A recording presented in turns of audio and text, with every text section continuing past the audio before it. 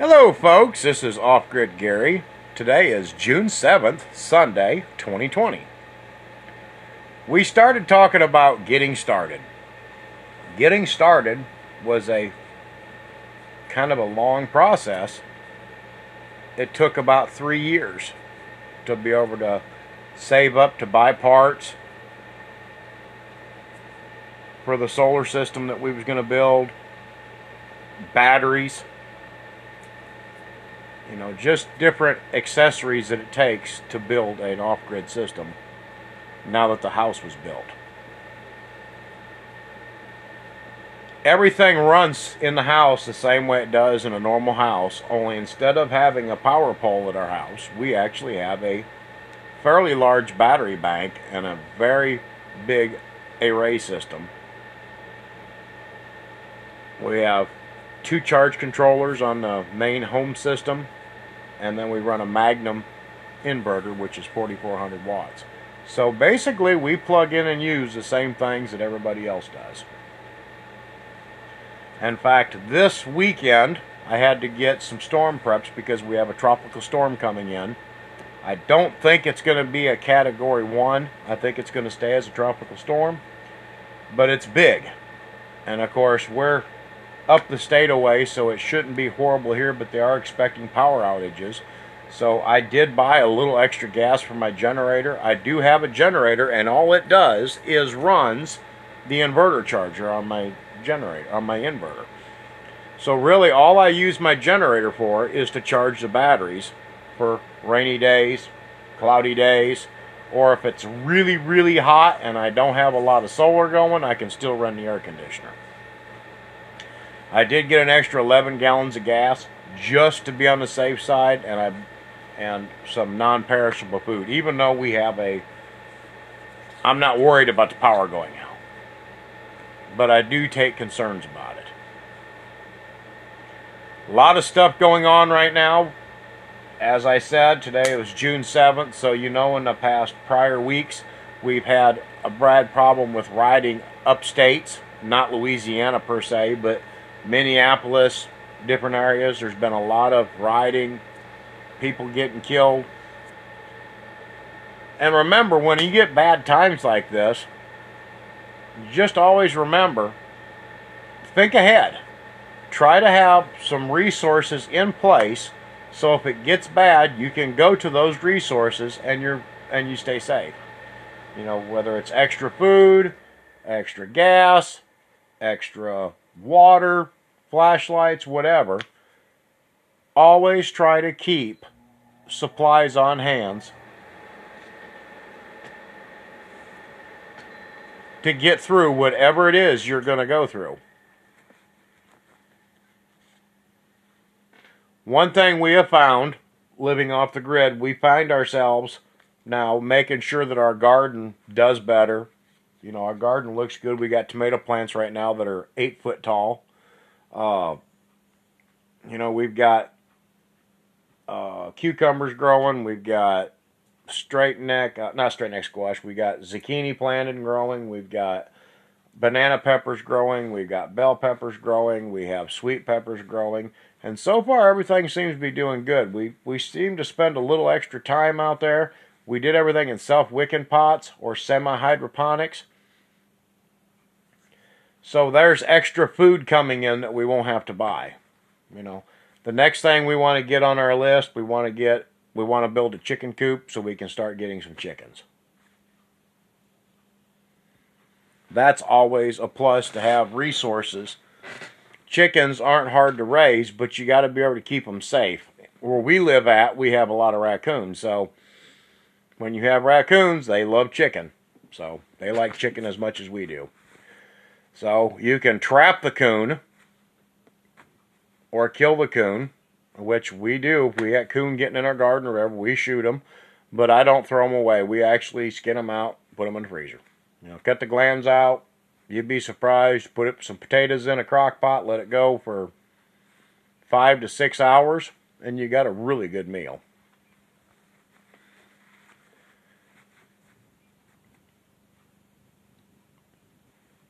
And what's nice is when you're off grid like that and you have a little extra food in the freezer, you got your garden growing. That's less trips to town you're making to spend money on food that you got to purchase. We're not spending near the money. And that in itself helped pay off our homestead. Having solar, believe it or not, our first 2 years of having solar is pretty much what paid for our land, because we no longer had any of them high utility bills going, and that makes a huge difference. Anytime you can cut your overall expense, you'll pay for your property much, much quicker. And it also helps get you moved into your home faster as well.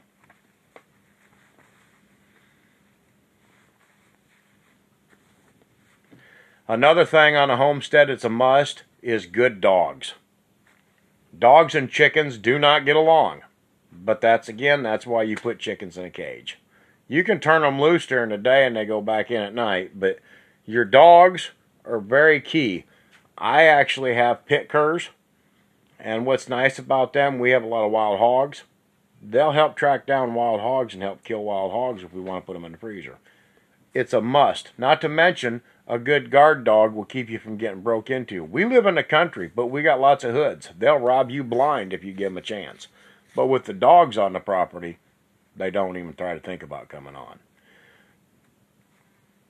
And that is a plus again, because if you're getting robbed, it's going to cost you money.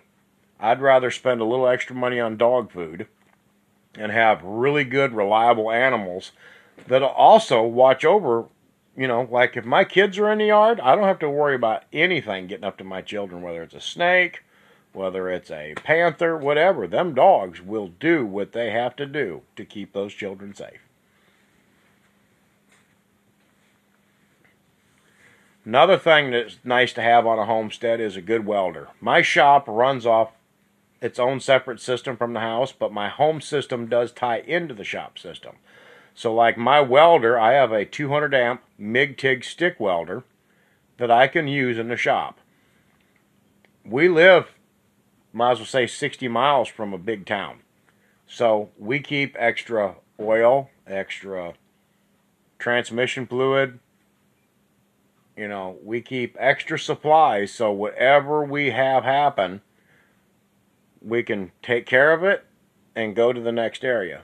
Like for us, with town being so far away, if you don't have extra oil and you're a quart low on your oil in your vehicle, you ain't got to worry about getting there and blowing the motor up.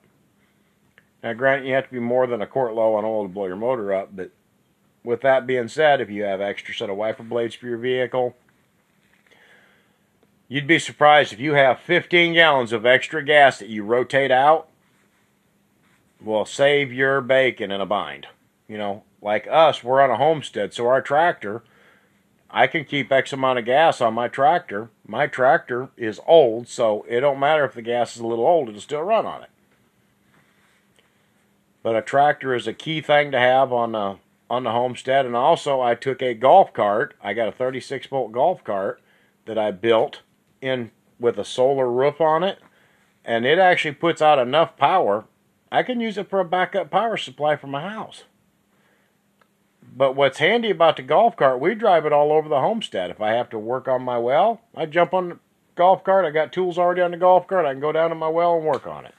If I want to go on my hunting lease to sit in my box stand, I can take my golf cart. You want to make things easy. A four-wheeler is nice, and I'll be the first to admit a four-wheeler are real nice. But the problem with a four-wheeler, they take gas, they take oil, they break down, And as long as you're not driving through mud, they'll last forever. But what's nice about a golf cart, there's no gas. There's no oil to put in the motor. The only thing you have to worry about is brakes and the gear oil in the rear end. My golf cart's old enough, it don't even have a computer on it. It's very, very simple to run, very simple to drive. And it has forward and reverse just like any other golf cart does. I drove it 6 miles round trip down the road. My batteries were just as full as when I left. That is key.